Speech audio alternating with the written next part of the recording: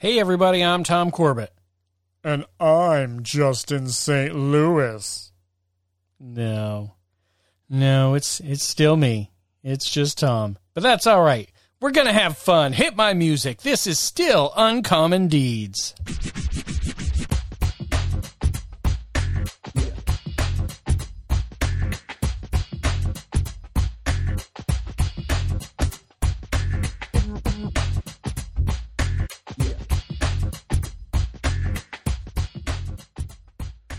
Welcome back, everybody. Another episode on deck for you here. And we changed it up this week for a couple different reasons. First of all, still no Justin. He is out for this episode, should be back on next week's episode, and I feel for him. That guy busted his behind for about 10 straight days hammering out on getting ready for Devil's Bowl's two-day big show, only to have it rained out. And I don't know many people that work harder than that guy who put in the time and the effort to put on a great show like he does. And he could probably never be fairly compensated for the work that he does. And he would never say that. But looking around, listening. He's not here, so I'm going to say it. That guy's a rock star, and he's getting the week off. But that's okay. We move on, and we move forward. Hope you guys had a great weekend. The Corbett clan headed out to a monster truck show this weekend. It was me, the three babies, my dad.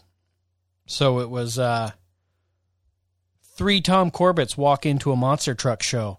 Send us the rest of the joke on our social media pages. Three Tom Corbett's walk into a monster truck show. But it was me, my dad, my three babies, and my niece and nephew, Finley and Kem. And my son, both my sons really, just absolutely love monster trucks. So they were very excited. We didn't tell them till the day of. This was just on Sunday. Went down to Barton for the show. We didn't tell them till the day of. Just make sure nothing went haywire where we couldn't end up going. We didn't want to get them too excited. But they're excited. We're going. We're there. You look on the fly. And to preface this, I'm going to vent a little bit.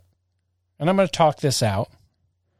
My lovely, beautiful wife would happily tell you that I can be frustratingly cheap. You know what? I don't like that. Frugal. I'm going to say frugal. I can be frustratingly frugal at times. But anyway, you see the flyer, and it's like first 100 adults to order tickets, $16.50. And we weren't part of the first 100. We weren't remotely, so I didn't bother. I was waiting till I had tickets while I get there. But I'm thinking, okay, $16.50. We're not one of the first 100, so it'll probably be whatever, $25, $30. Small, tiny children. Shouldn't be too bad. We did have a voucher for one free child ticket. Get there. $50 for an adult to get into the show. To fast forward, a show that lasted 2 hours. That's all it was 2 hours, and there was a half-hour halftime in the middle. So it was really an hour and a half. But that's neither here nor there. And kids, $20. That's right. $20 for a 3-year-old. But, deep breath, under 3 was free. So I got one free ticket there, though it said in, like, parentheses, unless they need their own seat, then you have to pay for them. Needless to say, as far as they're concerned, my almost 3-year-old did not need his own seat. But then we had the voucher, so it wasn't too bad. Whatever, $70, the 4 of us get in. And on the flyer, buy your ticket, free pit party starting 2 hours before the show. Free pit party underneath monster truck rides, bouncy house, or bouncy slide, whatever. Meet the driver, so on and so forth. So I tell the kids, you are going to get to ride in a monster truck, and they are going nuts. And it's just joyous as a dad to see how excited they are. Then as you start to get to the front of the line for said monster truck rides, you quickly realize this is full carnival, circus. They're going to get you money. You get there and you realize everything costs money, and a lot of money. See a sign, tickets, blah, blah, blah. Monster truck ride, 3 tickets. Okay. Then you see underneath, tickets are $7 a piece. Like, okay. And in my mind, I know the real answer. But there's a little kernel that's thinking, hey, maybe it's just 3 tickets and your group gets to go on the monster truck ride. No. Tom knew the truth. It is 3 tickets per person, $7 a ticket. So once again, for a 2-minute monster truck ride, $21 a person, 4 of us, $84 for a 2-minute monster truck ride. And I have already told the kids, so they got me. They got me there. There was no going back. They were excited. They were in line. There's no going back. And my wife, I'm texting her, letting her know afterwards what it was. And she's like, hey, look at their faces. See how much they enjoy it. That's the key. Totally worth it. And I agree. It was totally worth it. Kids loved it. No complaints. I would do it again. But I'm just venting to you, my friends. Frugal Tom is venting about just feeling like getting shysted. Free pit party with all these things, but it actually costs money to do all the things. You want to go down the bouncy slide? That's 1 ticket. That's $7 a child. You want your kid to get their face painted? They had face paintings. Super cool. $14 a child. Needed 2 tickets for that. You want some popcorn? They had popcorn. $10. Frugal Tom was losing it. And you know, the one thing that really grinded my gears, if you will, they had vendors walking through the stands, which is fine. Go to a professional sporting game, that's what they have. And you know, going to a monster truck show, they're going to have monster truck toys. And the kids are going to want them. They're going to want the shirts, hats, whatever, the monster truck toys. No.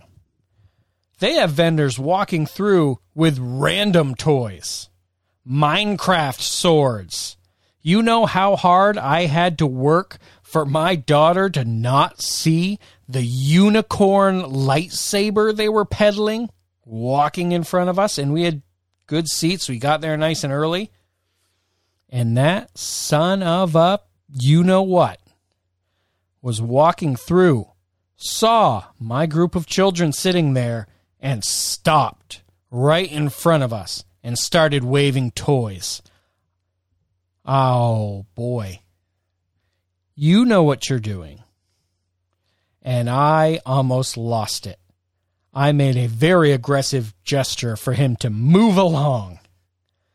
And thankfully, my kids were great. They didn't beg for any toys, anything like that. We brought some snacks, thankfully, in the backpack because of the, well, didn't know, but found out, outrageous prices. You want a Gatorade? Just a regular Gatorade? $5.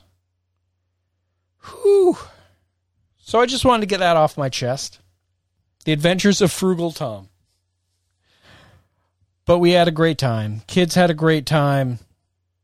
It's very emotional when you can see your kids just absolutely enthralled and excited for what they're seeing. So totally worth it. But definitely could have been advertised a different way to not piss off so many people, especially when you know they're bringing kids and they're going to tell them these things are here, and then you just stick it to them. That being said, onward to today's episode, and this one is a little bit different because Justin wasn't here this week. It gave us an opportunity to go a little bit different. Now, mainly so far through 26 previous episodes, we've focused on the past, great drivers from our past, drivers from the present who have fully established their legacy, who are building on it, but the foundation is there. They're already in the upper echelon.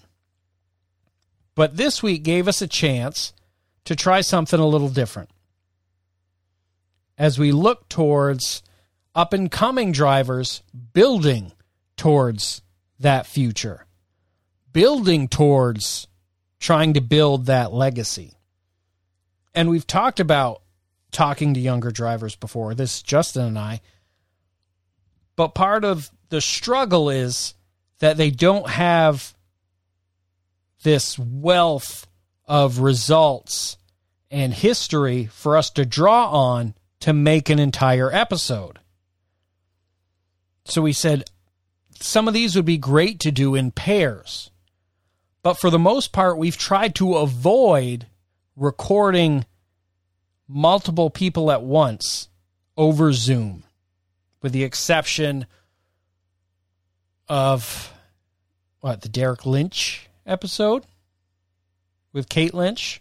That's the only one for the most part, because it's just too hard to really make it sound good and not have too many variables just in sound quality, let alone keep the conversation kind of fluid and moving through Zoom with 4 people.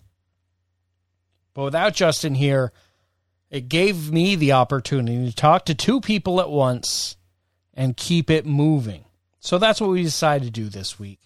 And we picked a couple who I knew were friends, so they'd be comfortable recording with one another, with similar but different kind of upbringings into the world of racing, with Brandon Lanfear and Marcel Gravel.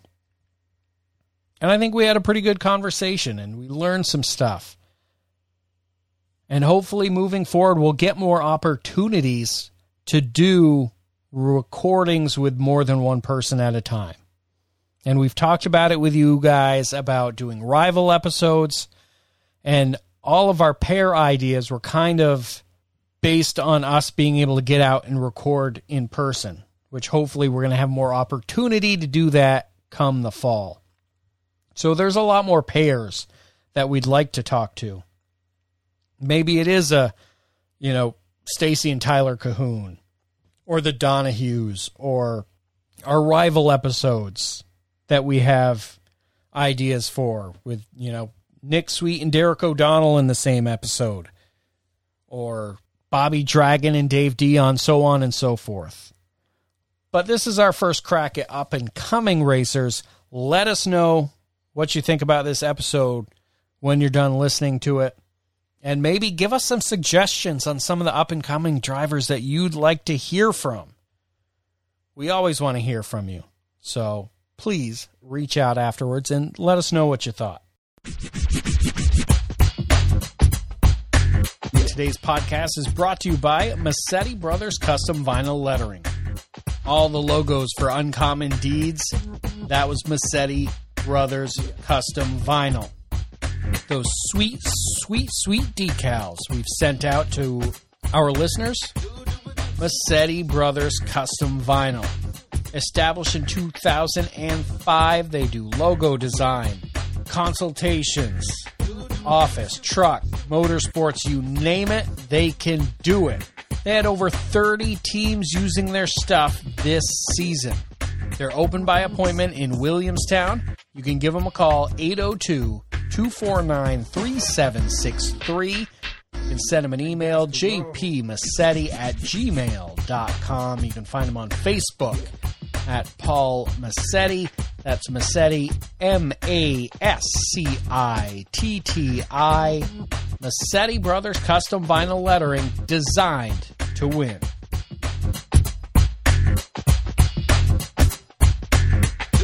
Without further ado, it is now time for Justin to make today's introduction.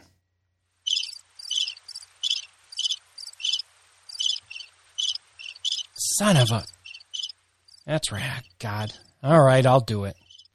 We have two guests this week on Uncommon Deeds.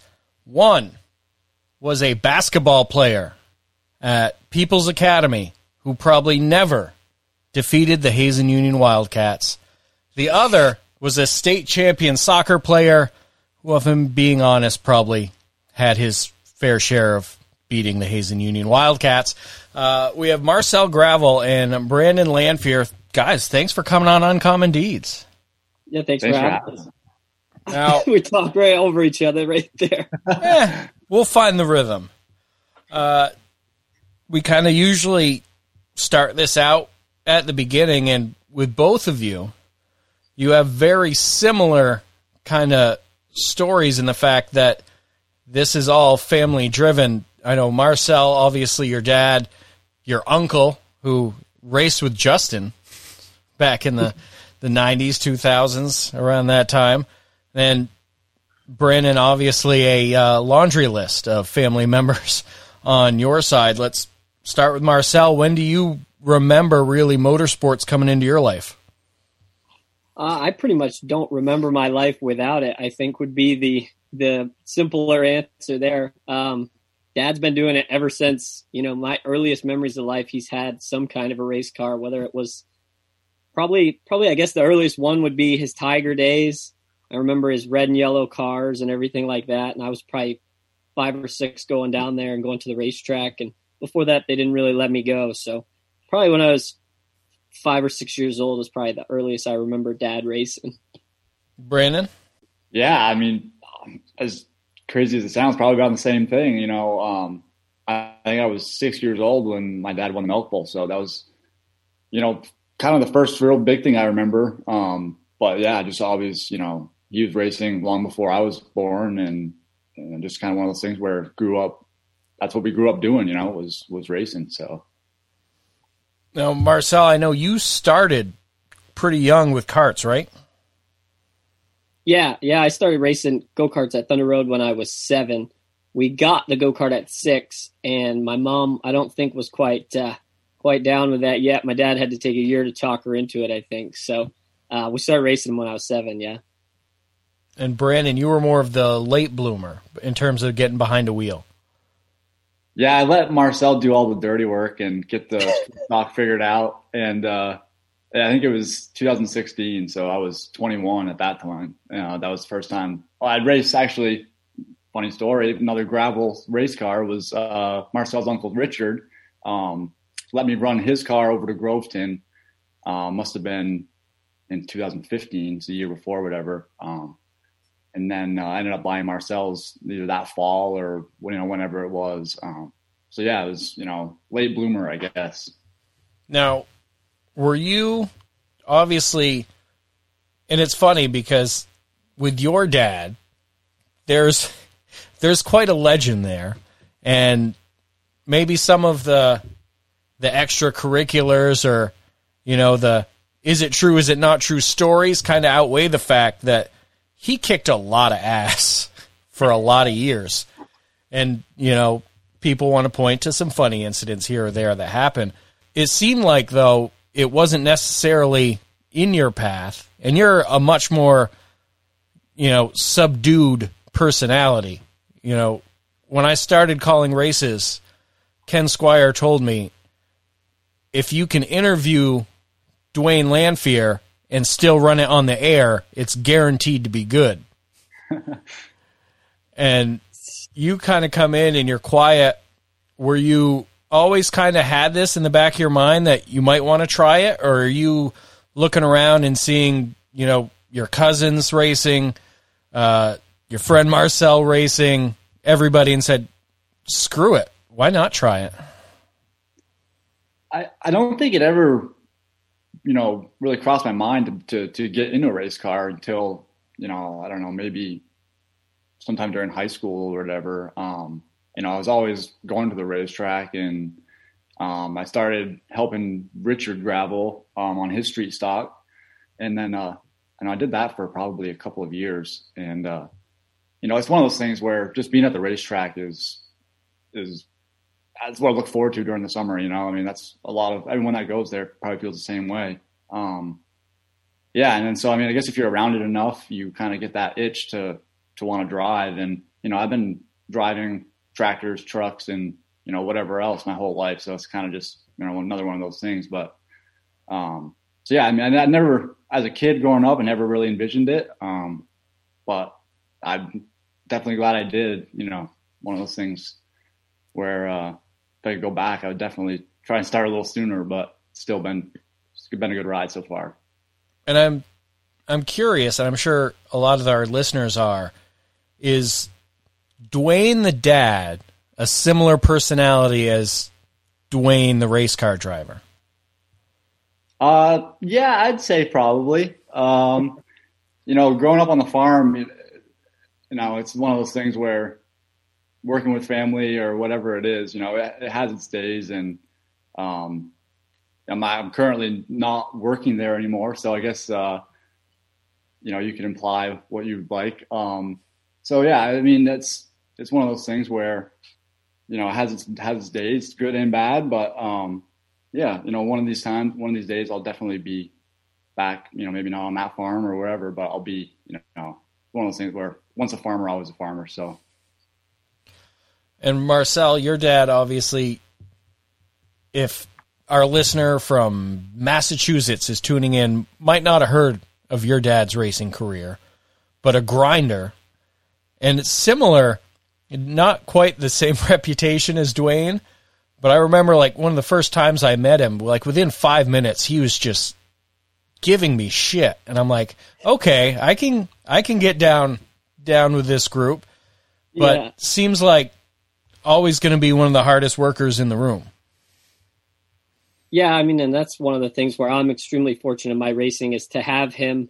When he was racing, he had his dad and his uncle, and pretty much that's the only crew I remember my dad really having. Most of my dad's years were headed in there on an open trailer with a car that he got up at 4 o'clock every morning to go work on. And like you said, just a grinder. The guy his work ethic is outrageous, honestly. And everything he got, he earned. The first late model win he got, we pulled it in there on an open trailer. And I remember it like this was yesterday because he got way out there. And Jamie Fisher started reeling him in. I was like, no, come on, we got to hold on for this one. We need this one, And he got that one. And then it was just outstanding to see there, how the winner from the late models gets that first parking spot. And you look down through there and it's all these enclosed trailers and 5, 6, 7 crew guys. And then right there in that winner's spot's dad with his open trailer and just him and his dad and his uncle. And then they go back to back. So, he just was always a grinder and he refuses to lose. He is still that way today. He's probably worse now, with my racing. He's just outrageous, the amount of work that he's willing to do to make these things go fast. And I'm going to jump around a little bit to more recently, because you say that, and I felt like, so a couple weeks ago, you wreck in practice, looks like you're done, mid-season championship. And Scott Coburn steps up to let you run his car, and I'm going to get to Scott here in a second, but one part of it, and you have this great run, was like an outpouring of people saying, God, fucking Marcel's dad can set up a car in fucking an hour. Like, giving him an amazing amount of credit for that run. Yeah, no, I mean, I've done it before too. One other time I blew a motor at Speedway 51 when I was running their, I think it's 5-race series, and we blew a motor, and Terry Real, before he was even off the racetrack, he was like, hey, go tell Marcel's dad he can run my car, and Dad just right over there, doing whatever we had to do to give ourselves the best opportunity to run good. When I jump in those other cars, I've had the opportunity a couple of times now. I mean, always unfortunate circumstances, but my dad always makes it very clear to me that we're not going out there just to get a couple points. We're going out there to get everything we can get, because he has a lot of faith that I'm not going to do anything stupid and that he's going to give me a good enough car to do it. And he goes to work. I mean, he changed everything that day, I think, on Terry Real's car, and we had to add 150 pounds of lead to it. And he just was wanting to make sure, if we ran good, that we were going to be right when we got through the tech area. And it was no different with Scott's car. As soon as Scott said that we could go, Dad was racking his brain. I took it out for practice, and we made some adjustments, and he got that thing pretty good for me. So he's definitely just getting smarter and smarter too, which is obviously good for me. And I saw you speak up about it. I thought it was a very cool thing for you to do, is the fact that, yes, a lot of people are giving your dad a lot of credit, but there was a lot of unnecessary negative comments that came out of that towards Scott, who stepped up out of nowhere, said, boom, take this new car, whatever you need, we're here for you. And there's so many different circumstances as to why maybe Scott was struggling a bit, why you guys were able to get it a little faster. But to see you kind of step up and say, you guys really don't know what you're talking about, and try to take some of that negativity away, I thought was a cool thing to do. Yeah, well, I appreciate that. And I mean, especially now, I'm sure Brandon can attest to it now that he's over there. But the late models, it's a cutthroat business, like there's very few times that you'll catch most of us mingling with very many people, which is unfortunate, but it's just kind of turned into that. And I'm confident in saying there's not another person down there that would have let me do that. And I just don't know why anybody would want to bring him down over it. I don't care where Scott Coburn runs in that race car. If Scott Coburn was running up front all year, if he was running in the back, struggling with it, it doesn't matter to me. He took that race car is like a year old, and I could have went out there and I could have totaled it. I mean, if we're being honest, it's racing, and I could have, and it could have been not my fault, and it could have been my fault. And I mean, I didn't give Scott any money, like nothing. I don't even really have a relationship with Scott Coburn, if I'm being honest, like before the other night. So, I mean, it was just a spectacular thing that he did. And then to have people say negative stuff about it was obviously unfortunate. Brandon, you start out and you end up in Marcel's car. And I'm not sure, this will be after, obviously.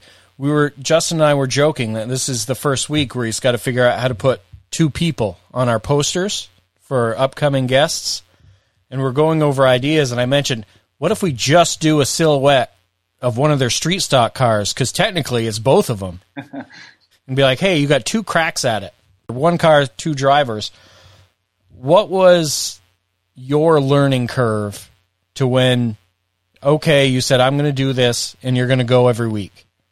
Oh, man, I mean, I feel like I'm still learning every time I get in a race car. So it's a pretty big curve, I guess. Luckily buying Marcel's car, we started out on the right foot, just being able to have that, raw speed. So that obviously helps. And, so street stocks are street stocks, and, it's a good entry level division. But it's a different story when you step up into the Tigers or late models. I mean, it's a little more competitive. There's a little bit more to it, I guess. So yeah, I mean, but still, as far as learning goes, I feel like if you don't learn something, and whether it's a small, minute thing or, whatever it is, if you're not learning something every time, then, maybe you should stop doing it. I don't know. Maybe Jason Corliss doesn't learn anything anymore, but I don't know. It's always fun getting into a car and, trying to figure, some small little thing out, whatever it may be. And you have that moment where you, Riley Payton, sweep the top three. And I don't think anyone necessarily saw that coming. No offense to anybody involved. But was that a cool moment for you when all three of you guys are down there and you kind of look around like, holy shit?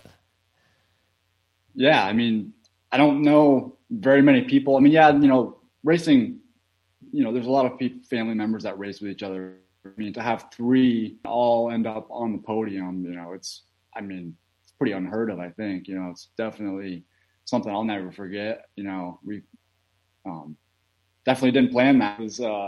It was quite the ordeal, definitely. And are you guys like a close-knit family? Like with your cousins, with your uncle? As I go down to Mark's shop, I would say at least, maybe once a month or something, just whether getting a oil change or something else. And, we usually end up being there for multiple hours, just, talking with Mark and, looking at the cars and whatnot. So I wouldn't say we're a close knit family, but definitely, we're definitely keeping up with what's going on in each other's lives. Now, we've talked on this show a few times about kind of the ladder system. And you two are interesting the fact that you did go about it in different ways. And I think I remember talking to you one time, at one point, Marcel, where you said you thought it would be easier to go street stocks to late models than trying to figure out the Tiger in the middle. You still believe that? Yes and no, only because I've watched the Tiger guys, and it's like, it seems like you can really, like, a driver can make a difference in one of those, and obviously Brandon is going to be able to speak on this better than me, I guess, but it seems like the drivers in those things can really make a difference because you can really pitch them around and hustle the race car, and it seems like it can really, gain you a 10th or 2/10. I mean, you look around at who's good in the Tigers right now, and it's those older guys that know what those things need. I mean, there are young guys that are good too, but it always is like Mike Martin, for instance. I mean, he finished second last night with probably a 6th place race car, but he's Mike Martin. He's got a ton of laps around there. So for me, I looked at it as, and at the time, the Tigers weren't really flourishing by any means. I think it was when they were putting those big right front tires on. They were doing what, they thought they needed to do to help them. And yeah, they were doing like the segment racing because they only had, 6-7 cars every week. Right. So, I mean, it wasn't a division that was looking super appetizing, and with my dad already having a late model, and I mean, I was able to buy a chassis, and we took a lot of his bolt-on stuff and put it on there, and it just made the more sense financially. And like I said, when you were looking at the Tiger division, it wasn't really looking that bright at the time. And Brandon, your dad is obviously, a Tiger legend, and you end up ironically stepping into the Tigers racing with your dad, which I don't think anybody necessarily saw coming. But it's funny because Marcel mentioned kind of the older drivers that kind of dominated that Tiger division. And all of a sudden you're in there and you're in the mix, you're competing with and you're beating, you're going with Brendan Moody and your dad. And, Joey Lacaire owned a Tiger at one point, and Joel Hodgson is running every week. That's the who's list of Tigers by the time you get there. Yeah, I guess some bad timing on my part. It was good timing too, I guess, because I mean, they're only going to make you better by racing with those kind of guys. Obviously, there's a lot to learn, just from following around in practice or whatever it may be. But like Marcel said, I think I can see how people might think going from a street stock to a late model might be the best option, because I mean, just from having driven the Tigers for 3 years and then going to a late model now, I mean, it's like flicking a light switch on and off. I mean, it's night and day difference on how you need to drive those two different cars.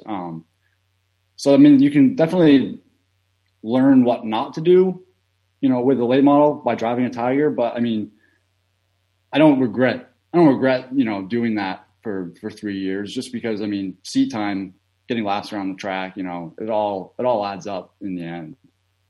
Outside of maybe your dad, who kind of took you under the learning tree when it came to Tigers? Because it's not like street stocks where you get a car from Marcel and you can always ask him, like, hey, this car's not doing this. How do I get it to do that? I mean, really, when we started racing Tigers, me and my father, we got a lot of help from his brother, Mark, really, just as far as setup wise. I mean, my biggest helper division was by far my grandfather. I mean, he set that thing every week. I mean, and hell, sometimes 2-3 times a week, just because he'd sleep on something, and the next morning, we're out there in the shop, changing springs or whatever it may be. I think it was cool to see that, just because, I mean, that's who helped my father and Mark, throughout the years. So it's kind of like rekindling the old flame for him, being able to do it again. And I think he really enjoyed it. Definitely, with a late model now, having my own team and stuff, it's a lot different. So I definitely, miss those days of going there with him. And, he did a hell of a job, got that car going pretty fast. So it was pretty cool to see. And that's an interesting point, because when my uncle was racing and I was there with him, 2000s, 90s, whatever it was, and ironically, I was not a Marcel Gravel fan, because when we left Thunder Road and had to go to went to White Mountain, your dad was the first one that took the number 5, and I was like, F that guy. How dare he? I met him now, and I love him, but, previously. But the point I was trying to get to is, at that time when we were running, you look down and it's all almost entirely, family teams. All guys racing their own equipment that they're paying for and all of that. And you had the outliers, maybe your Richard Green and a few of these here and there. But now, Marcel, you guys are almost the minority in the fact that you own and run all your own stuff. Yeah, it definitely seems like it's fading, like people who do it that way. And I mean, there's nothing wrong with people that, do it either way. Honestly, I mean, if you have the money to either, rent a ride from somebody, or if somebody just, you're like Brandon, like that's a perfect opportunity for Brandon, with Richard Green and everything. I don't know a guy down there, me and Brandon's age, that doesn't sit there and wish that they either got to race for Rick Payet, Richard Green. I mean, obviously, I'm sure there's more owners that I'm missing, but those two are the ones that come to mind. I know as soon as I got into a late model, I hoped someday that I would drive the 37 car or the 16 car. So I can only imagine how it feels for Brandon to be that guy. But I enjoy doing it with, my dad and my, random crew guys. Some of them I didn't hardly know when they started helping me, and now they're just like a part of the family. So it's definitely, far and in between with people doing it that way. But we're having a good time doing it. It's a little bit harder at times for sure, but you just got to stay after it if you want it bad enough, and just keep working. And you've had some characters who have helped you out. Shout outs to Drew. He is. I still have some characters that help me out. But at the end of the day, they're all knuckleheads. No doubt. I'd say that to them if they were right here, right now. But they do anything for me. No different than Drew at the time, and any of those guys I'm confident would jump right in front of a bus for me. So I'm very appreciative of all of them.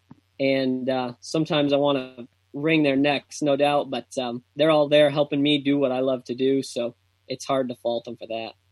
Yeah, absolutely. And you did get to step into one Legends car, and you drove Joey Lacare's white 15. So you at least got that one on the resume. Yeah, that was pretty cool for me, no doubt. That was a good opportunity for myself. I really enjoyed doing that. I wish I could have made more of it, but sometimes you're the bug, and sometimes you're the windshield. And that day we were the bug for every time we went on the racetrack. So Marcel, the time comes, when do you start getting the idea? Is it more you, or is your dad telling you, okay, let's get you in the late model and start tinkering with this? Because I know you started making some trips to, at that time, Groveton Speedway 51. Yeah, we were just trying to look ahead at what we were going to do a lot earlier. Like, we didn't want to wait till the Melt Bowl and not know, like, hey, what are we going to do next year? So I kind of forced the issue a little bit with the late model stuff. I think my dad wasn't opposed to it, but, he was like, hey, this is going to cost a lot of money. And, you got to go out there and get some sponsors and everything like that. So I put together a whole different packet than our street stock stuff. And I was able to get some money to go run it. And I said, hey, I think I have enough money to run it, 3 or 4 times, maybe 5. And I really wanted to do that because I had a ton of respect for Tom Curley. And I knew if I was going to go race a late model at his racetrack that I was not going to try to make an ass of myself or him.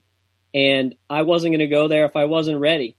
And that was just how it was. So we decided, we'll run Thunder Road with the street stock because we were right there in the midst of the championship stuff. And we'll run as many late model races as we can afford to run. So it was definitely more me like being like, hey, Dad, like, if we're going to go late model racing next year, like, we got to run a couple races this year. And he agreed, obviously. But I think I was definitely pushing him like, hey, come on, let me do it, And to fast forward a little bit so we can get back to Brandon, you end up at one point, Marcel, you've got 2 cars. And similar to kind of, you mentioned it with Scott, there's nobody in the garage that would step up and give you their car. You put Brandon in, your backup car that's ready to go and let him go out and race. Yeah. I mean, me and Brandon, maybe in high school, we weren't that close in high school. I think we didn't know how similar we probably were.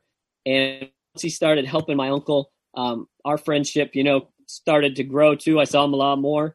And obviously, once your friends are racing in a different division than you get to pay attention to them. And I mean, Brandon obviously is a phenomenal Tiger driver. I mean, he's a great race car driver all around. But at the time, all he was doing the Tiger stuff. And he went to Richmond with me, spotted for me. So any guy you trust to spot for you at 140 miles an hour, you can probably trust to race your late model at Thunder Road. And it just made sense. We thought that it could help him, and I don't know if it helped him get the 16 ride or not, but I know that I was in the same Conti race as him one time, working my ass off to try to pass my own race car. So he was the right guy for the job. I'm happy to have him do it. The car was already there, and it was fun for all of us.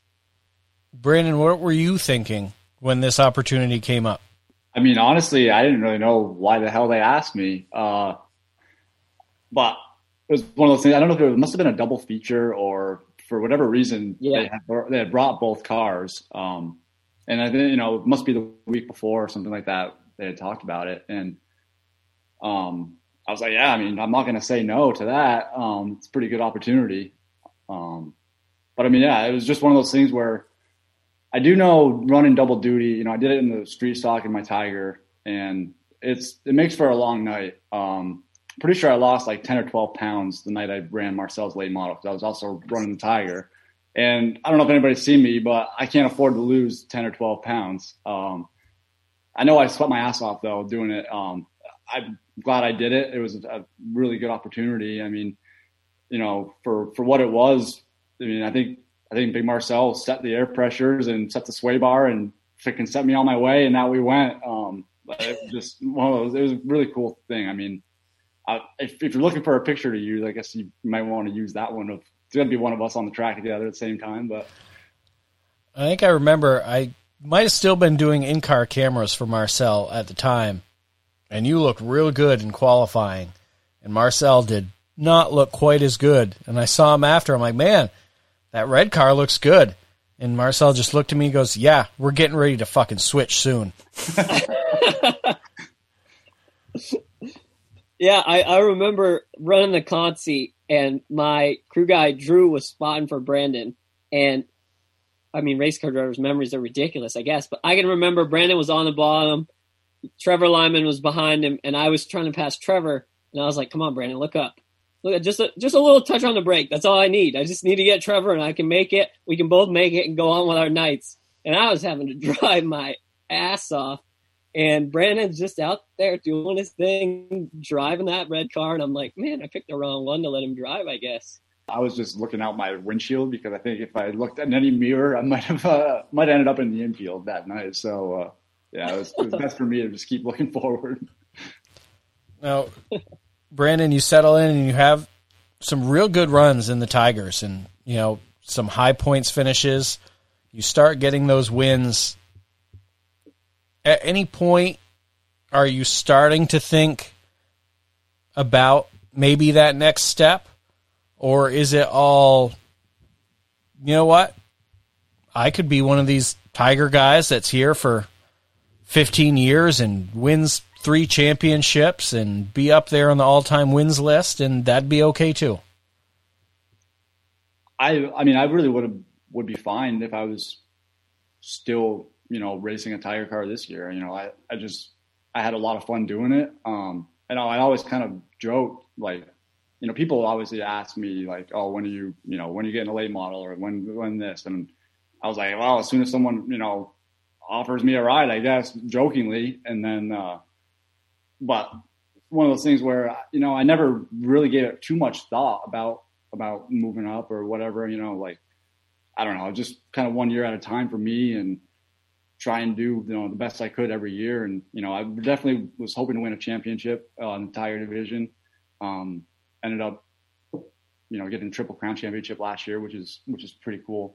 I do remember, though, a conversation. I don't know if it was when we went to Richmond, Marcel, but your father said, if I win a championship in the Tiger division, I have to quit racing you guys. So maybe it's a thing that I didn't end up winning that championship, because then I went where I am now. But I think that's how that went. I remember that too, because Dad at Richmond, Brandon was an Animal crew member, wicked crew guy, and Dad told me in the trailer, he's like, "We gotta get Brandon to quit racing." He's like, "He can just come help us all the time." While the Tiger run's going on, and Brandon, your dad's running with you for a little while before, he kind of went off into the distance, upset, or whatever the case may be. You can go back and listen to his episode that was on a couple months ago, which one of our most popular episodes. You would think, entertaining guy, but like, he's above some names in terms of downloads that you wouldn't expect. And he told some great stories, but is he, mentoring you or talking at all about maybe getting you to a next level or anything like that? Or is it just kind of a different relationship than, say, like a Marcel and his dad? Yeah, it's definitely different. But as far as like the whole moving up thing, I mean, I don't think we ever really even had a conversation about it. I mean, I would say content, running Tiger cars. I mean, when you're running well and whatnot, it's kind of easy to just keep on trucking. But no, I don't think we ever really talked about it. Obviously other people are, asking me or, whoever else, when we're going to move up or whatever. And I guess that's just an expectation nowadays for, you're only allowed to run so many years in this division, and then you got to move up or whatever the case may be. But, and probably with your last name comes extra expectations of, oh, his dad moved up and his dad did this. And yeah, I mean, I don't know. To me, there's no expectations. Like I said, I'll let other people, think what they want or whatever, that's part of it. But like I said, for me, I was content, doing what I was doing, having fun doing it. And, I was just going to let the cards fall where they did. We mentioned your dad's episode, and I don't think I ever thanked you for setting it up so he could get on a Zoom call. We appreciate that. Yeah, no problem.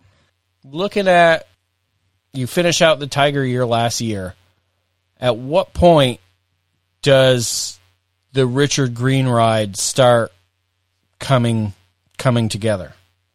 Towards the end of the season, I ran the end of last year. And for whatever reason, I don't remember, it was after championship night or whatever. I in my head, I was thinking like, oh, maybe I'll just, try and find a ride, and my first thought was, I knew my uncle Mark had a spare late model.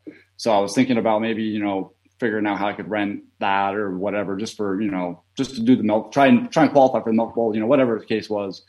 So yeah, I started looking into that. And I ended up, Pat Malone had bought, I think it was Josh Demers's car. And so I ended up using that car, with the help of Nick Sweet. We went through it all. It needed a few things, whatever.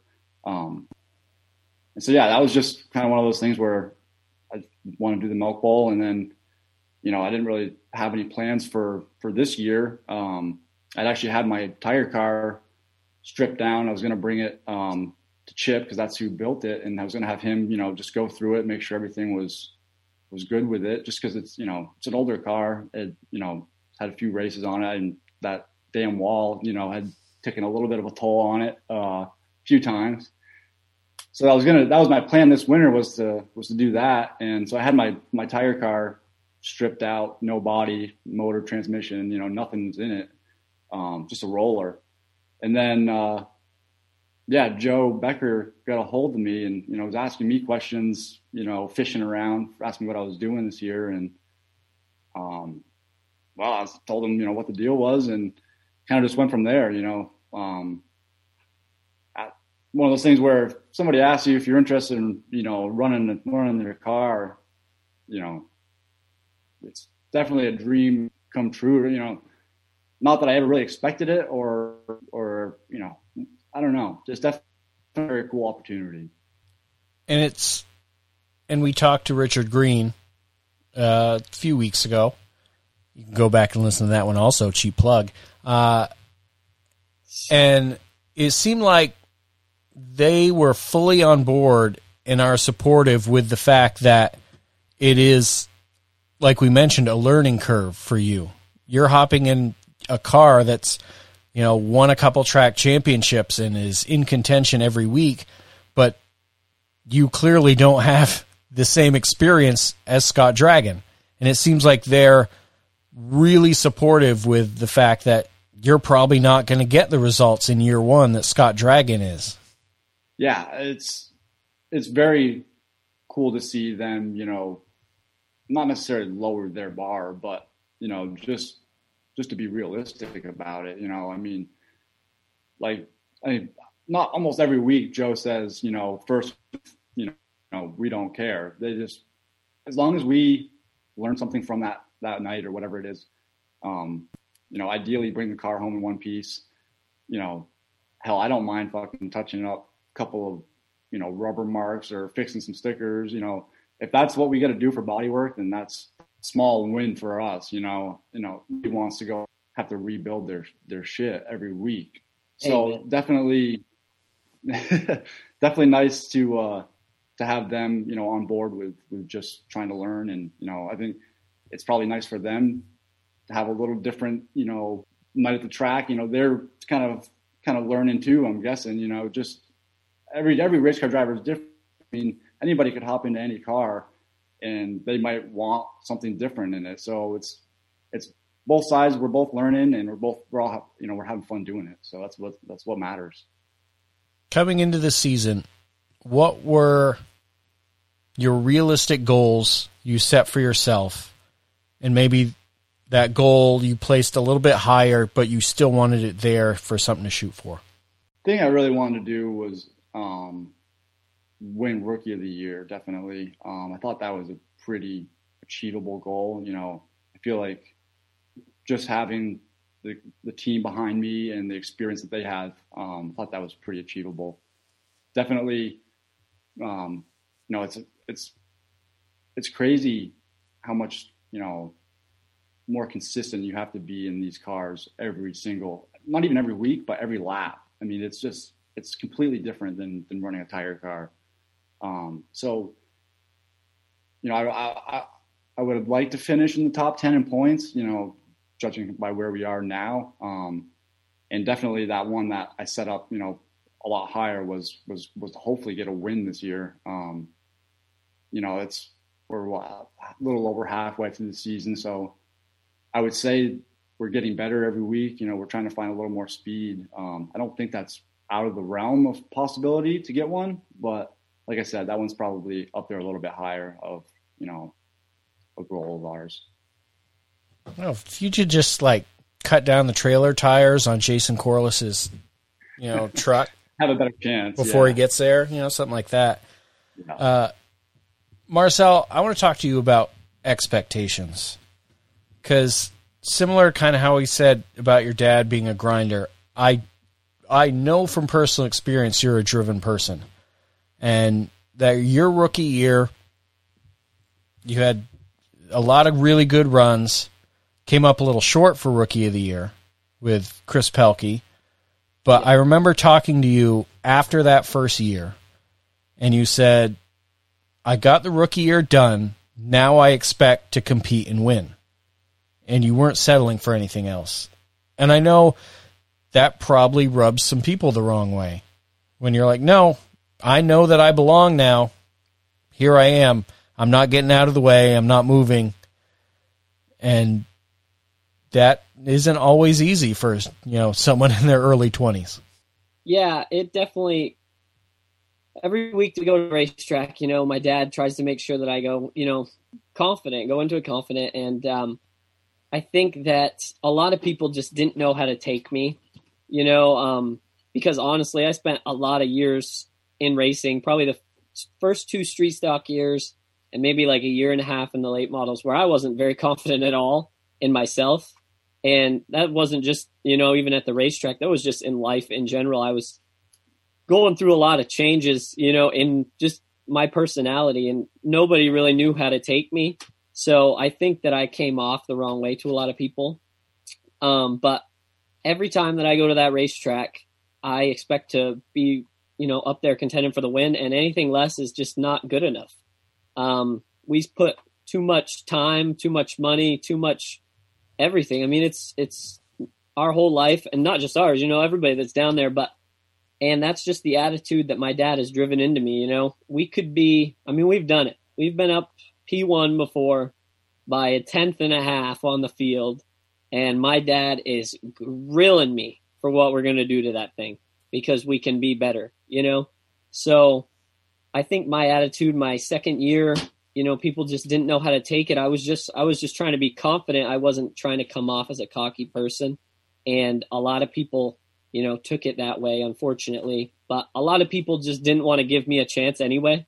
They had already decided that they knew me without even knowing me. So that kind of hindered me. And honestly, I think it still does today. And there was a stretch in that early part of your career with the late models where I wanted to call you the Mater D, because you were serving up some wins to other people. Ooh. As you were out front, yeah. You would lose something would break, and you could tell it was starting to wear on you, because you knew that you should have, 1 or 2 wins, but you stick with it. Tell me about that first win. Yeah. Like you said, one night we were leading and Nick Sweet's running second and Scott Dragon's running third, and we got a straightaway on them. Sure, they came from a lot deeper than us, but, I had put a pretty good gap on them. And I remember thinking to myself with 10 to go, I was like, boy, this is going to be a hell of a victory lane picture if I can hang on and win this one with those 2 behind me, But like you said, honestly, I told a lot of people that night, the first win was just such a relief, honestly, I probably didn't even get to enjoy it as much because I was just so relieved that it finally happened. I felt like at that point we should have absolutely no doubt have already had it, and probably had a couple more, honestly, because we were putting ourselves in the right position, and it was really starting to wear on me because I didn't feel like I was doing anything wrong to cost us these races, and my dad wasn't doing anything wrong. It just wasn't our night to win them. And definitely that first one, man, there's nothing quite like it. I don't think I've ever felt that way before. And it was pretty special, but just a huge amount of relief, only because, like you said, took longer than it needed to. Brandon, what do you remember about your first Tiger win? The first thing that comes to my mind is me going through turn 1 and 2 after taking the checkers and fist pumping so much that I broke my rearview mirror. That's the only thing I can remember, really. But so yeah, I had to go to Dudo's that week to get a new one. Marcel, so you get the win. You have a really fantastic start to last season. And you're, midway through and you're right there at the top for the track championship. Mm-hmm. And second half of the year slides a little bit and you don't get the results you wanted. And I know you're pissed off and you're like, okay, we're coming in next year ready to go. And I think you'll be the first to admit this year has been a real bark up the ass, if you will, compared to what you were hoping it was going to be. Yeah. I mean, last year it was honestly the beginning of the year was super easy for me because everybody just kept acting like it was a fluke. And like another week would go by and we would be the point leader and another one. And I'm like, it kind of comes back to the fact that people just think that they know me. They got me pegged as some super douche, I guess. And just no one was giving us our credit that we were earning. I mean, and we went out on mid-season. It started 10th and finished second. And I was like, if you people can't acknowledge what's going on yet, I guess you never will. And I thought for sure we were going to give Corliss a really good run. I mean, with him having the DQ, we were realistic that we knew he was going to be there. I figured that it was going to come down to me and him and probably Bobby T was what I was thinking, before we started sliding down. And I'll be the first to admit that I just plain focused car too much to end the year last year. And I don't want to say I cost myself because, we didn't have the runs anyway, but I definitely was just too focused on what he was doing and not enough what I was doing. And like you said, this year we thought for sure we would be coming out of the gate stronger. And, that's why this sport is so hard. It just hasn't been what we thought it would be. We would have thought we would have rattled off a couple wins by now and, be up there, being the one going after it with Jason this year. So we're just trying to keep digging, and right now running the backup car. And again, it just comes back to the work. I'd love to win in that red car because nobody thinks that we can. So that would make it extra special. And that could help save the season. Maybe we could get up there and steal. I was looking at the points. Maybe we could get up there and steal third or fourth or something like that and just best ourselves from last year. But definitely not the start we were hoping for. Now, Brandon, you obviously have a different perspective because we just talked about it. You didn't have the same goals going in. When you look and you see what like a Jason Corliss is doing this year and has been doing, are you watching it in awe? Is it pissing you off? What's it like when you're like, God damn it, this guy just keeps whipping everybody? It's definitely, not really a surprise, I guess, just because of what he's done, in recent history. I guess probably because my expectations of what or where I think I am as far as the playing field goes, it doesn't piss me off, but I'm sure the majority of everyone else that's racing against him is probably fucking sick of it. But, he's just good. That's just what it comes down to. He's set the bar for what it takes to win a championship in the last, 2 years. And so, it's definitely, I try and learn as much as I can from, if I'm around him during practice or heat race or during the feature. It's like, oh, okay, well, he just did that. Then you try and replicate it, but it just for some reason doesn't quite work as well. But definitely, he's fun to watch, I'm sure, for everyone else. Maybe everyone's sick of it. I don't really know, but definitely trying to learn from him. I can tell you that much. I'm sure one thing I wanted to say, only because I'm sure now Brandon can attest to it. Is it annoying? Absolutely. To watch him kick our asses week in and week out. Totally. But what me and my team were talking about is it's so hard to hate Jason Corliss because he's just such a good dude. Like, he really is. He's a great guy. and he's not cocky, even though he probably definitely should be a little, I guess. And so obviously we're all tired of chasing him around. I mean, I won't beat around that bush. I told him that. I'm like, I'm sick of seeing you win. But it's hard to like be like against him only because he's such a good dude. Like, he's a down to earth guy and he's doing it the right way. Right now they're just stupid fast. But I just wanted to add that because, you know, none of us hate him because he's hard to hate, but at the same time it's like, man, dude, I wish you'd just run 10th. He's also like, he's not afraid, you know, if you go, I mean, I've gone up to him and asked him multiple questions throughout this whole season, you know, just sometimes you don't see everything that goes on when you're in the race car. I mean, and just from racing against him, you know, I'm asking him little questions here and there from, you know, a heat race or whatever it is, you know, and he's not afraid to, you know, to tell me what he thinks or, you know, or whatever it may be. I mean, I'm sure it's probably different because, you know, one thing if somebody that's, you know, second in points to him or whatever it may be racing with him, you know, week in and week out, if they come up and ask him for some advice or whatever it might be, he's probably not going to, you know, be as open-minded, you know, to talking with them about it. But, you know, just a rookie or whatever it might be, he's definitely not afraid to lend a helping hand when it comes to, you know, just some small things. Yeah, and it's like you said, Marcel, he is a great guy. We've talked to him at the track when we were doing stuff on the radio, and great guy. Love him.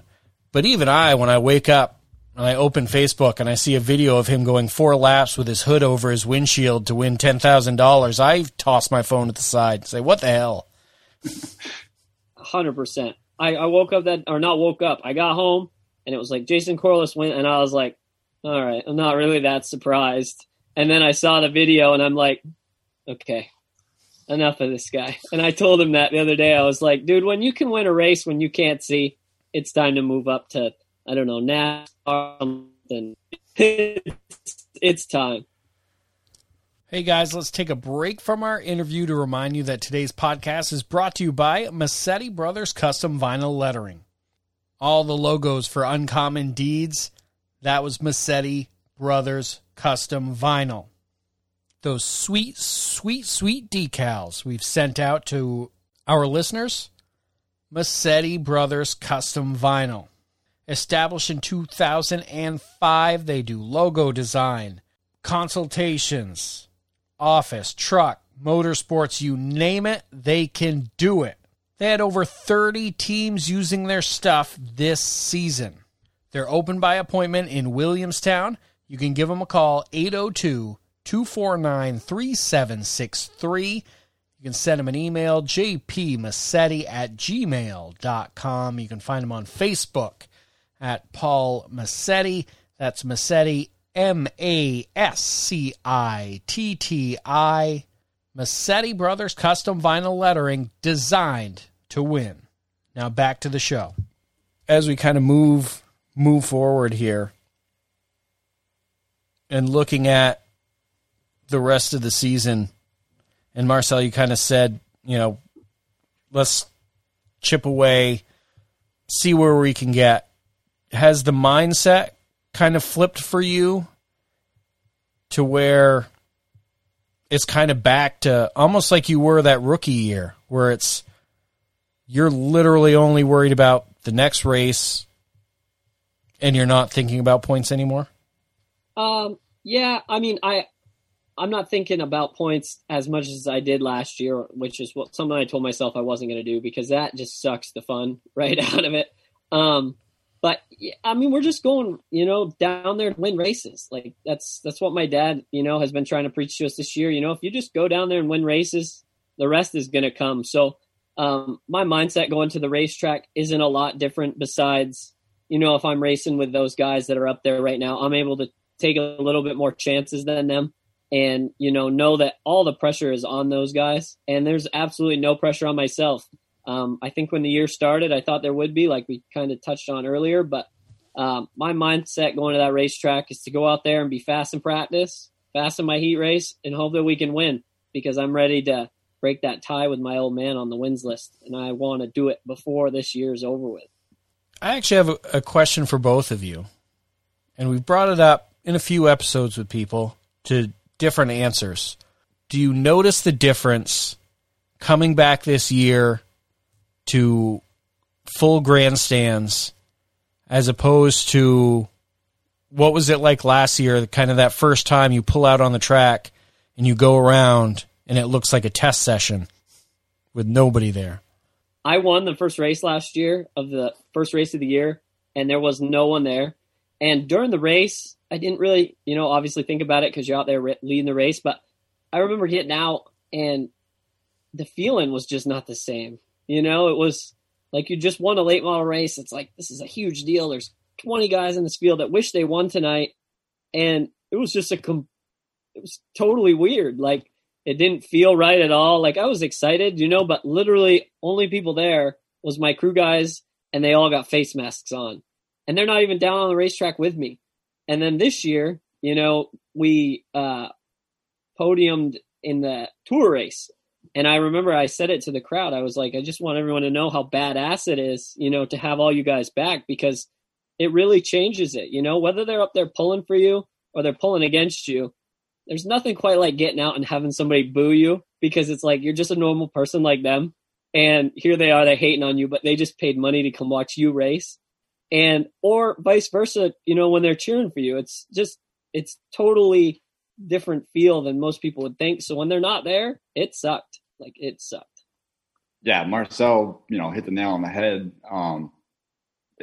I remember last year a few times, I don't know how many times I was out there podium, but even towards the end, when winning the Triple Crown, there wasn't quite the amount of people as has been so far this year. There's been a couple good crowds this year where it's like place is packed, and you can feel the difference. It's kind of hard to explain, but when you get out, like after I won the Triple Crown last year, there was, hell, I don't even know if there was still 40 people left in the freaking place. And I was just like, I was excited, but it was definitely, definitely a little different.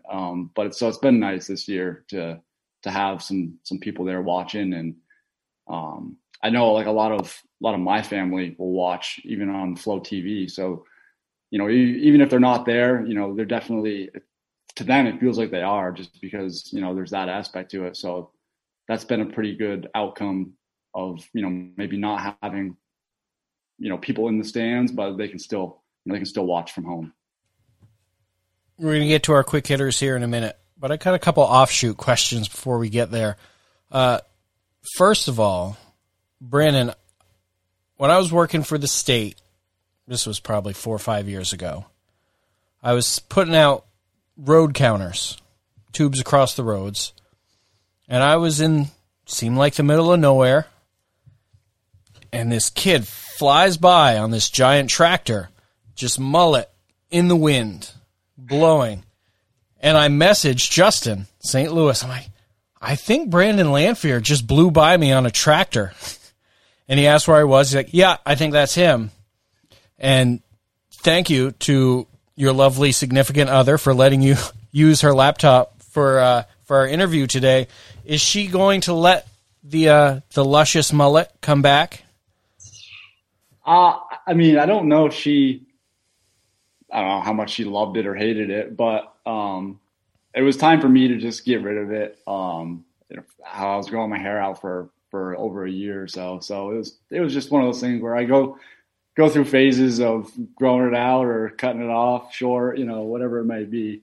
But yeah, that was, I get a lot of shit for that mullet, but hell, I don't give a shit. People will think what they want no matter what. So. And on the flip side, Marcel, what's it like in the preparation for your significant other's enduro debut? It's been good. I asked her what her expectation was the other day. I was like, so what do you want, from this? And she was like, I want to make all the laps. I was like, holy shit. Okay. I was like, so what's your real expectation for this? And she was like, I want to make it 100 laps. I was like, okay, we can work with that. I think that she's going to have a good time. Dad put the cage in the car, not me. So even if she destroys that wall like I did a couple of weeks ago, she's going to be just fine. And I'm excited to watch her do it because maybe next time that I suck, she won't give me so much shit for it. And I know what was really interesting is you got to do a couple winter enduros with your dad riding shotgun. You're riding shotgun for him. What's that like, riding shotgun in an enduro where you have no control in snow? It's terrifying. That's borderline. I mean, like, I thought for sure, I was like, no, this is going to be nothing, whatever. But no, he is a crazy bastard. So it was like, I was freaking out. I'm like, dude, don't get so damn close to these parked cars. Like, he's been sitting there for 10 laps. Why do we got to almost hit him every single time? And I rode with him for 2 of them, and man, he might have to coax me to get in there again with him, because I was not a fan of not having the wheel in my hand. Brandon, would you ever ride shotgun for Dwayne in an enduro? I don't think so. No, I mean, Wise choice. Yeah. Geez, I don't know. I don't know if I would ride shotgun with anybody in an enduro, to be honest with you. So props to Marcel for doing that. Yeah, that's probably not going to be on my bucket list. Don't put it on there if it wasn't on there already. And though, on a more serious note, Marcel, in talking about your dad, is you got the opportunity to race with him last year. Mm-hmm. How kind of huge of a moment was that for you? It was pretty wild. I don't think that I enjoyed it enough, because me and him didn't get to race together as much as I hoped, because I got in a crash pretty early in the race. But it was, it was insane, because like, that's your hero out there, like, I can only imagine, it's, if you got to race, like, it would be for some people, like if they got to go on the racetrack with Jeff Gordon or, Dale Earnhardt or anything like that, like, that's my guy, like, I've been watching him race forever. And it was pretty crazy to actually get to dice it up with him. I remember I pitted and I was like 8 laps down, and we had a wicked car. I mean, it was unbelievable good. And he was still on the lead lap, and I caught him and I pulled on his outside and I passed him, and the yellow came out, and we share radios. So he's on channel 1, I'm on channel 2. And all of a sudden a voice clicks onto my radio, and he's like, okay, I think you proved what you need to prove. Why don't you get that thing out of here? And I'm like, shit. All right. So I pull out and go to the rear because I'm a bunch of laps down. But no, it was awesome, man. I hope that we get to do it again. And next time I hope I can put him in a little better piece, and I think we'll really get to dice it up, because that man can drive. I mean, he taught me everything I know. Maybe he didn't teach me everything he knows, but he taught me everything I know. I thought he was supposed to dust off the helmet recently, wasn't he? Yeah, we went to White Mountain, and Dad was going to race, and then the only reason that he didn't end up racing was because we had to race the red car at Thunder Road, and he knew that we needed like a serious gauge on that thing before we brought it to Thunder Road. And at the end of practice, he just didn't feel like he was going to give me a serious enough read on the car to have it benefit us. And, that was big of him, because, I mean, he was over there to race, and I told him, I said, listen, dude, we're over here for you. So if you want to go out there, and we'll worry about Thunder Road when we get to Thunder Road. And he was like, no, I want to know what this thing's got, so when we get to Thunder Road that we'll be all right. And he let me run it there, and he's going to run again, though. We're going to get him back out there. We're going to go to Thunder Road and test and let him get real comfortable again. I mean, he hadn't been in a car in almost 2 years, and he'd never raced a late model there. And a lot of things were against him. So, I mean, he made the choice that he thought was smarter for the team to let me get in there and shake it down. And I think it paid off on Thursday night. We were able to salvage a top 10 with it. You never know, though. What if he gets in and gets one more win to get further ahead of you? Dude, I hope he does. We're not like, I wish he'd get in and win 5 more of them. I mean, I get more nervous watching my dad race than I think I've ever been, besides like multiple time trials when I race. And I love watching him out there, and I hope that someday we can give him a good enough car that he can go after another win. And maybe once I get mine, to say I was ahead for a little while, maybe he can tie me back up, and then we'll just keep going back and forth. That'd be perfect with me. All right, let's get into our quick hitters here. And we'll start with Brandon. What was the best race you remember seeing in person that you weren't in the driver's seat for? Man, I don't know. I would say there's been quite a few good Milk Bowls in the last few years. Man, I don't know. I don't remember what year it was, but it was when I believe Corliss edged Bobby on like the last lap there, 2 laps ago, whatever it was. But that was probably a pretty exciting race for, to watch in recent memory that I can have. Marcel? Yeah, like Brandon said, I don't remember the year. I want to say it was 2017. Me, my brother, and my dad, we go to the Oxford 250 every year. And it wasn't the 250. It was the ACT race on Saturday night.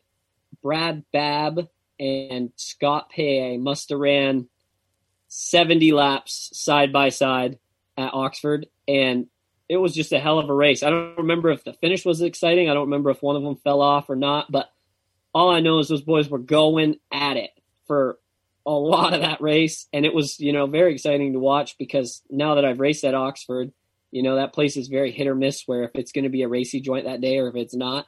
And to see them race side by side for that long, 2 guys that are, super talented, that they're able to bounce off each other and keep it going. That was probably one of the more exciting races where I've been sitting in the stands and I was pretty juiced up for them.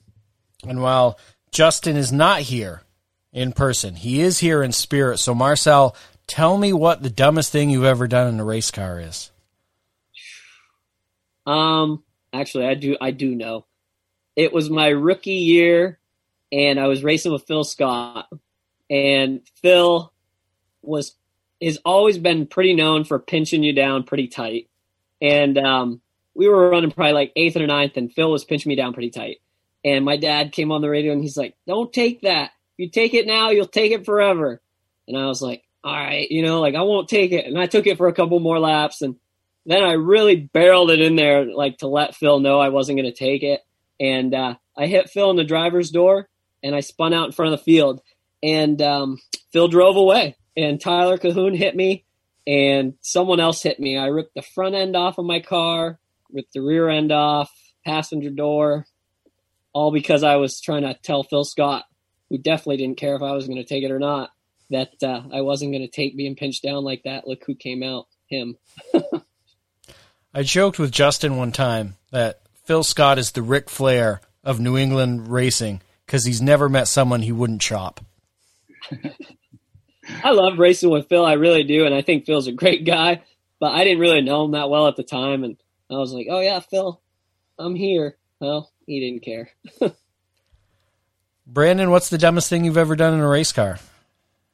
Oh, shit. I guess, I don't know. I'd probably have to say, I don't know, it was my first or second year in street stocks. I was over Speedway 51, and I was battling with Brandon Gray. And I guess we're pretty decent friends now, but back then, I can tell you one thing, we were not friends at all. And it was the last lap, and I was dogging him pretty good for the last part of that race. And, I'm usually the type of driver to go to the outside of him if I think I'm faster, but hell, I was young and dumb and didn't really know what I was doing then, I guess. But so kind of rooted him a little bit coming out of 2 and got beside him down the backstretch.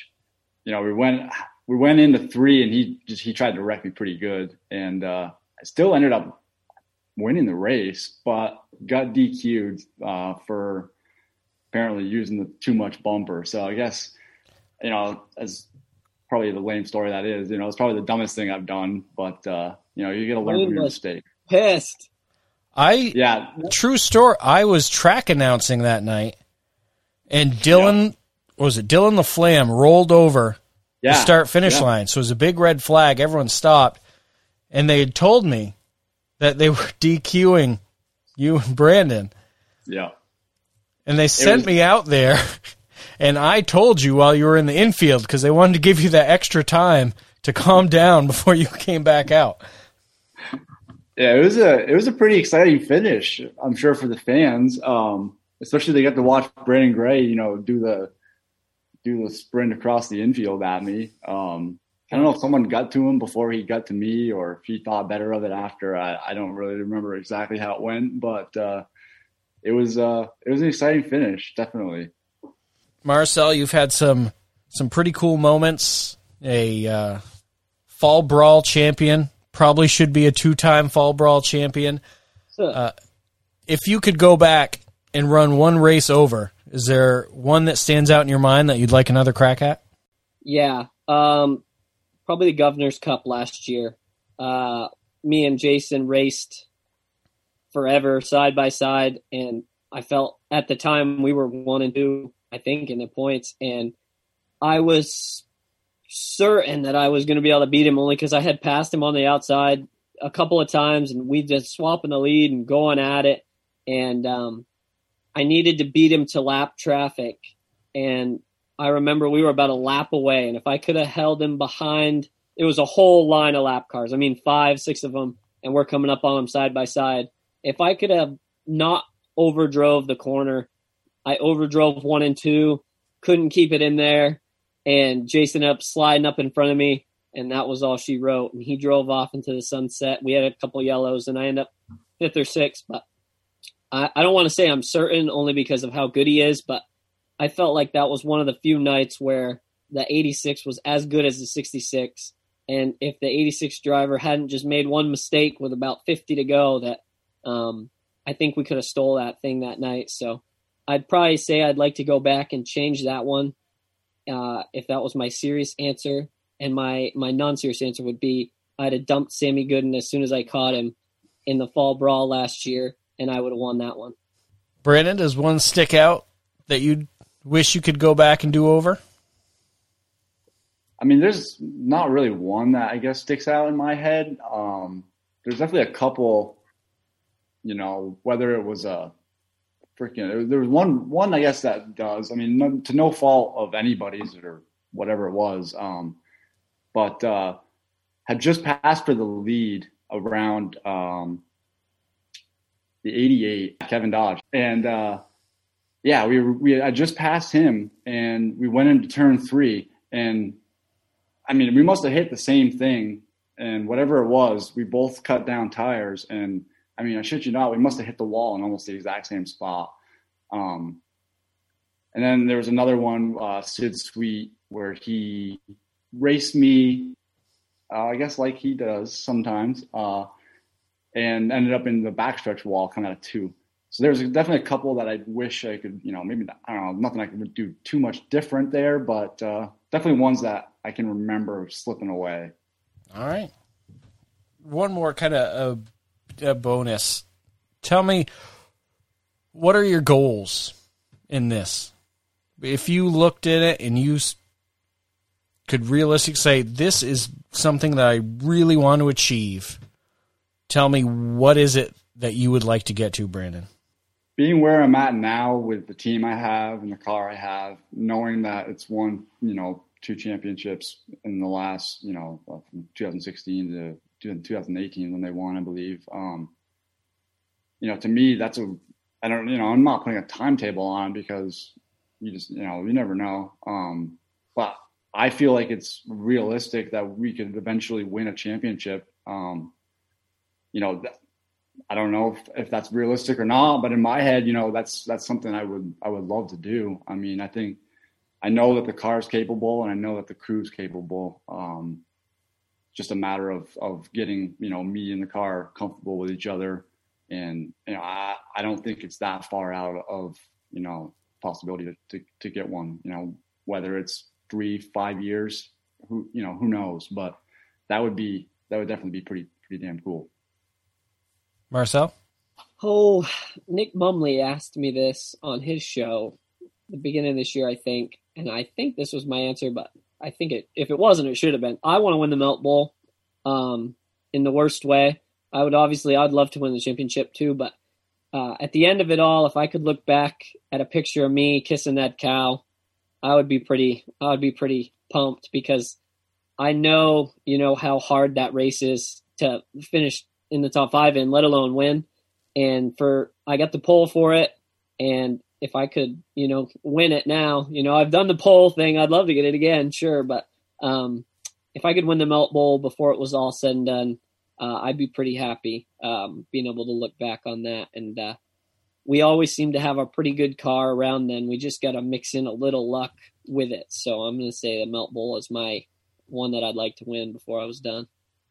Now, I know, Marcel, you grind more than anybody when it comes to the social media for your racing and with your sponsors, and you really take it to a very professional level. And not everyone does, and that's fine. But give you the opportunity, kind of, you want to plug anything? Yeah, definitely. And I appreciate that. I really do my best to try to treat it as professional as possible, because even though most people don't believe it, my racing program doesn't exist without sponsors. You know, my dad has always told me from the beginning he'll do anything to that race car, but he can't pay for it, and he can't, get me the sponsors. And I mean, my parents are both very successful people in their careers, and I mean, I'm sure if they wanted to, they could definitely maybe get me through, but that's not their style. They want me to earn it. And so I definitely try to do everything I can to keep it professional. And definitely humongous shout out to Pete's Equipment Sales and Rentals. That's my new sponsor, and I think we're going to have them for a long time. Jason is loving it, very involved. We have a great relationship. And I mean, I've had all kinds of great partners, with New England Auto Glass, Donald Blake Jr. Incorporated, LeCares has been a big supporter of mine. Nathan Brown Building and Remodeling, Megan's dad, he supports me, and a bunch of others that I can't even remember them, because I'm just super fortunate that I have a ton of sponsors. And finally, all the work with it paid off, this year, with landing this one with Pete's Equipment. And it's really big. We got some pretty big stuff that we're able to do because of these guys. And probably by the time this airs, everybody will know anyway. But my Port City race car should be here tomorrow. And we plan on running it for 3 or 4 races at the end of this year. And then we're going to go after that championship 2022 with it and try to get it done. So humongous shout out to them and everybody that supports me. I wouldn't be here without them. And where can people follow you? We have the Facebook page, which is just under Gravel Racing. And then I don't do anything with my racing really on Twitter. We do Instagram, which is Gravel86 Marcel. And I post stuff on there, anything during the off season, stuff like that. But it used to be just me with the Facebook page, but Megan does a good job of keeping everybody updated during the race nights and stuff. So definitely head over there if you want to see what we're up to. Brandon, you got anything you want to plug? Yeah, well, I mean, I got to thank my car owner first and foremost. Without Richard, obviously, I don't know if I would be in racing a late model this year. So Richard and Liz Green have been like family now. So I mean, it's been a really good first half of the season. I got to thank Joe. Joey Becker is definitely one of the, he reminds me a lot of Marcel's father. Just crafty. Some of the shit that he uses, like for fender braces, I don't know. Hell, freaking my street stock was made out of half a school bus probably. So, school bus club rails. Yeah, exactly. So no, I mean, Joe is just, he's wicked smart with that. I mean, he's built that race car, hell, I don't even know how many years ago now, but, and Brendan, he knows what he's doing when it comes to setup, and him and Joe, they go at it, and Todd, he does his part with that too. Todd works for Richard at the truck shop, I should say. And, so, he helps out a lot. Without those three guys, I wouldn't be able to do what we're doing. So, and obviously Richard's business is Green's Ace Hardware in Enosburg, Pro Driver Training, and Richard Green Trucking. Without those businesses to help support, his racing career, we wouldn't be doing what we're doing right now. So it's, I'm super lucky to be, where I'm at, and I won't ever be able to thank them enough for giving me the opportunity.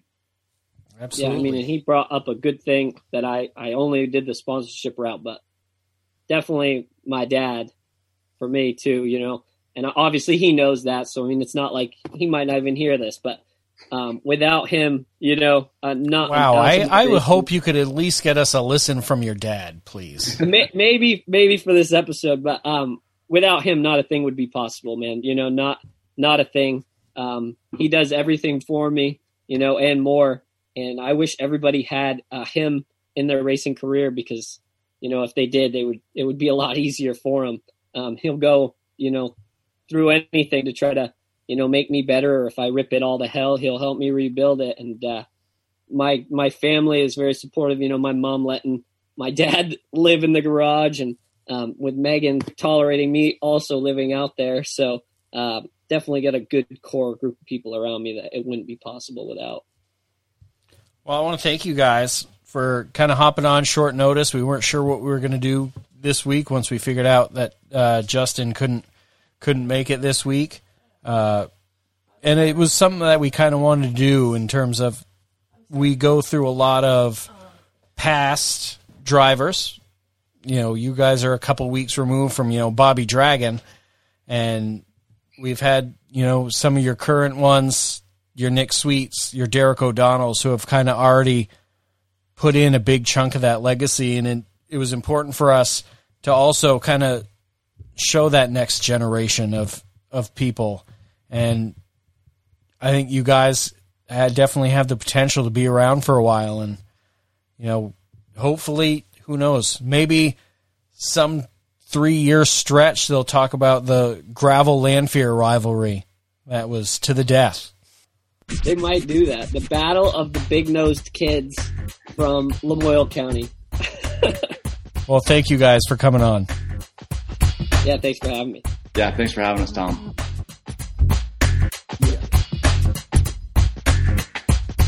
Thanks again to Brandon and Marcel for giving us the time to get this episode done.